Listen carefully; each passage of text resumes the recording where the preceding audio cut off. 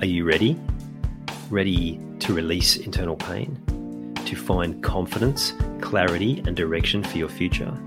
To live a life of meaning, fulfillment, and contribution? To trust your intuition again, but something's been holding you back? You've come to the right place. Welcome.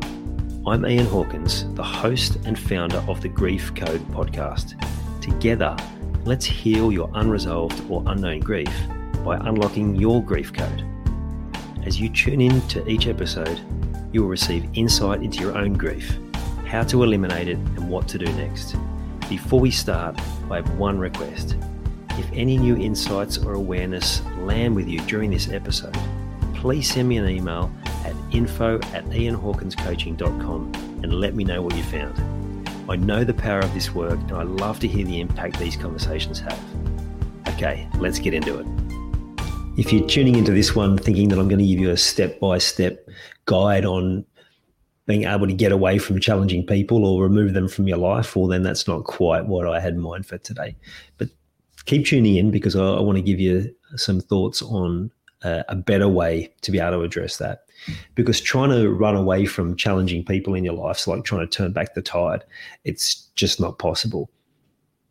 Because what's really going on is that they're challenging because there's something within you that's being triggered. There's something within you that's being impacted that needs to be addressed.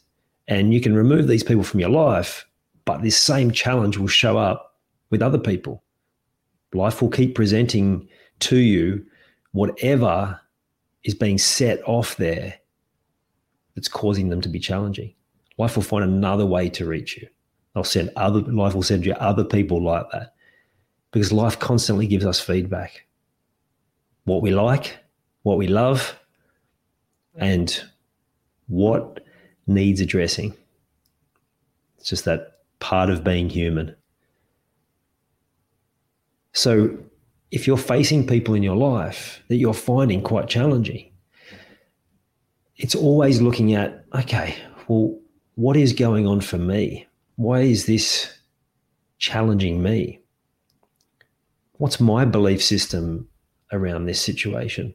Or where do I need to have better boundaries in place around people like this? Maybe you need to be standing up for yourself stronger. Maybe you need to be softer in your approach to these different situations. But one thing's for sure is that you can't outrun whatever is being set off in you by these challenging people. And you're going to face them. Like, we've all got family. No one triggers us like family. The closest people to us, right?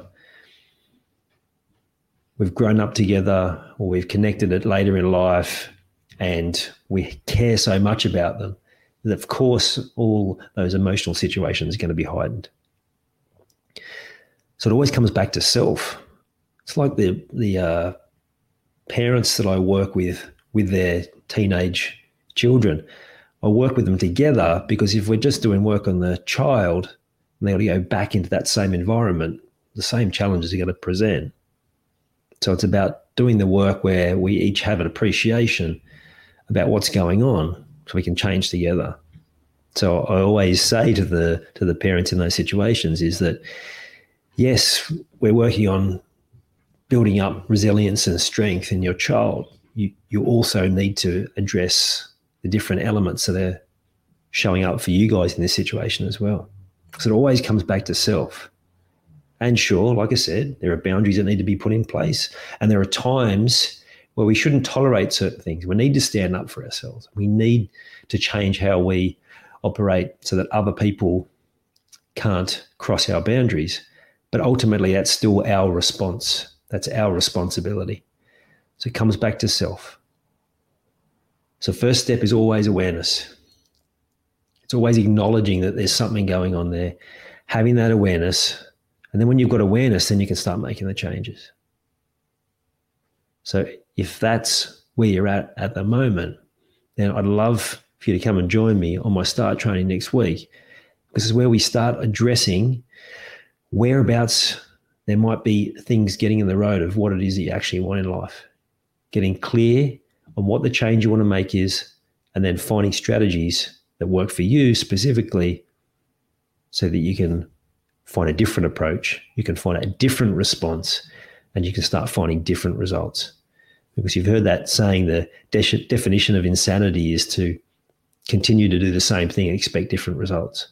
So nothing changes unless you change. So if you're ready to make those changes, that's exactly what my Start Now training is all about. Starting to make those changes so that you can get on and make a much more effortless forward movement to the life you really want. I'll leave the details in the notes there. You can come and join us, and would love to see you there. I hope you enjoyed this episode of the Grief Code podcast. Thank you so much for listening.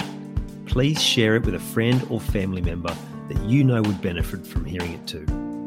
If you are truly ready to heal your unresolved or unknown grief, let's chat. Email me at info@ianhawkinscoaching.com. You can also stay connected with me by joining the Grief Code community at ianhawkinscoaching.com/the Grief Code. And remember, so that I can help even more people to heal, please subscribe and leave a review on your favorite podcast platform.